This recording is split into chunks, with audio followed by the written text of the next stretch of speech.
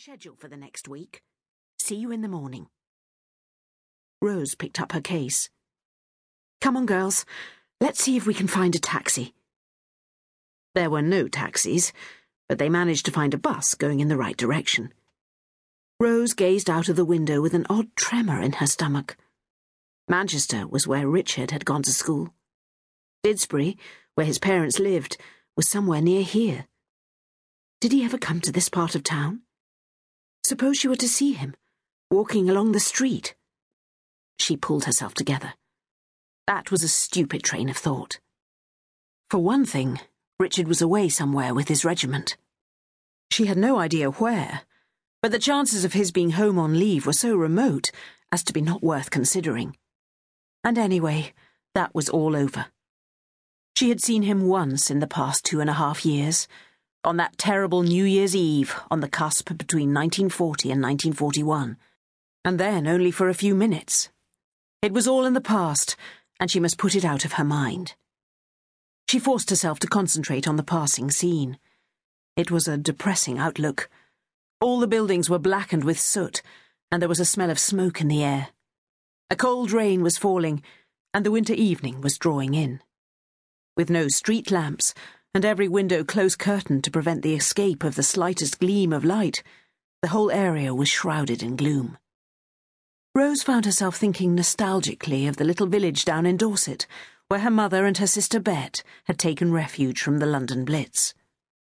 The blackout was as strictly enforced there as here, but somehow it never seemed as dark as this. "Never mind," she told herself. "You'll feel better once you get a hot cup of tea inside you." By the time the bus dropped them at the end of Salford Street, night had fallen, and the darkness was complete. Fortunately, in these times of blackout, it was second nature to carry a torch. Rose produced hers, holding it so that only a thin pencil of light escaped between her fingers, and they began to search along the pavement. It was a street of narrow terraced houses, and few of them had numbers that were readily visible, and they had to stumble up several garden paths before they eventually found number 25. The door was opened by a small woman with a belligerent expression. When Rose explained who they were, her response was a sniff. "Oh, you're here then. You'd better come in, I suppose." They followed her up a narrow flight of stairs to a landing. She opened a door. "2 of you in here, 2 more across the passage, and 1 in the box room at the end. Bathroom's there, and the lavvy's in the backyard." Rose looked around her. There seemed to be only the 3 rooms. "Where do you sleep, Mrs. Gibson?" she asked. "Downstairs these days, nearer to the shelter if the Jerrys start bombing again." Violet and Alice carried their cases into the room, and Peggy marched into the one opposite, followed by a reluctant May. That left Rose with the box room, which suited her fine. They deposited their cases and returned expectantly to the landing, where Mrs. Gibson was waiting, arms akimbo. "Right, let's get a few things straight. When the man from the council came and told me I'd have people billeted on me, I didn't expect to have to take in theatricals." She uttered the last word as if it left a bad taste in her mouth. "So, these are my conditions.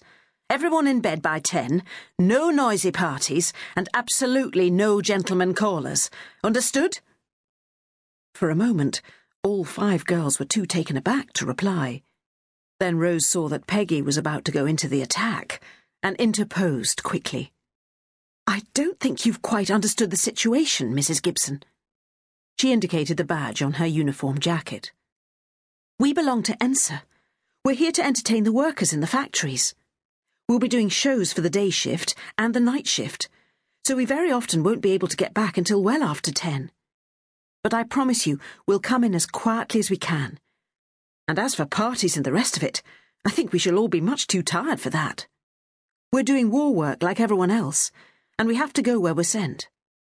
I'm sorry if you find that an inconvenience." She saw that she had taken the wind out of the little woman's sails, and added, with her most charming smile, "We'll try not to be a nuisance, and it's only for a week.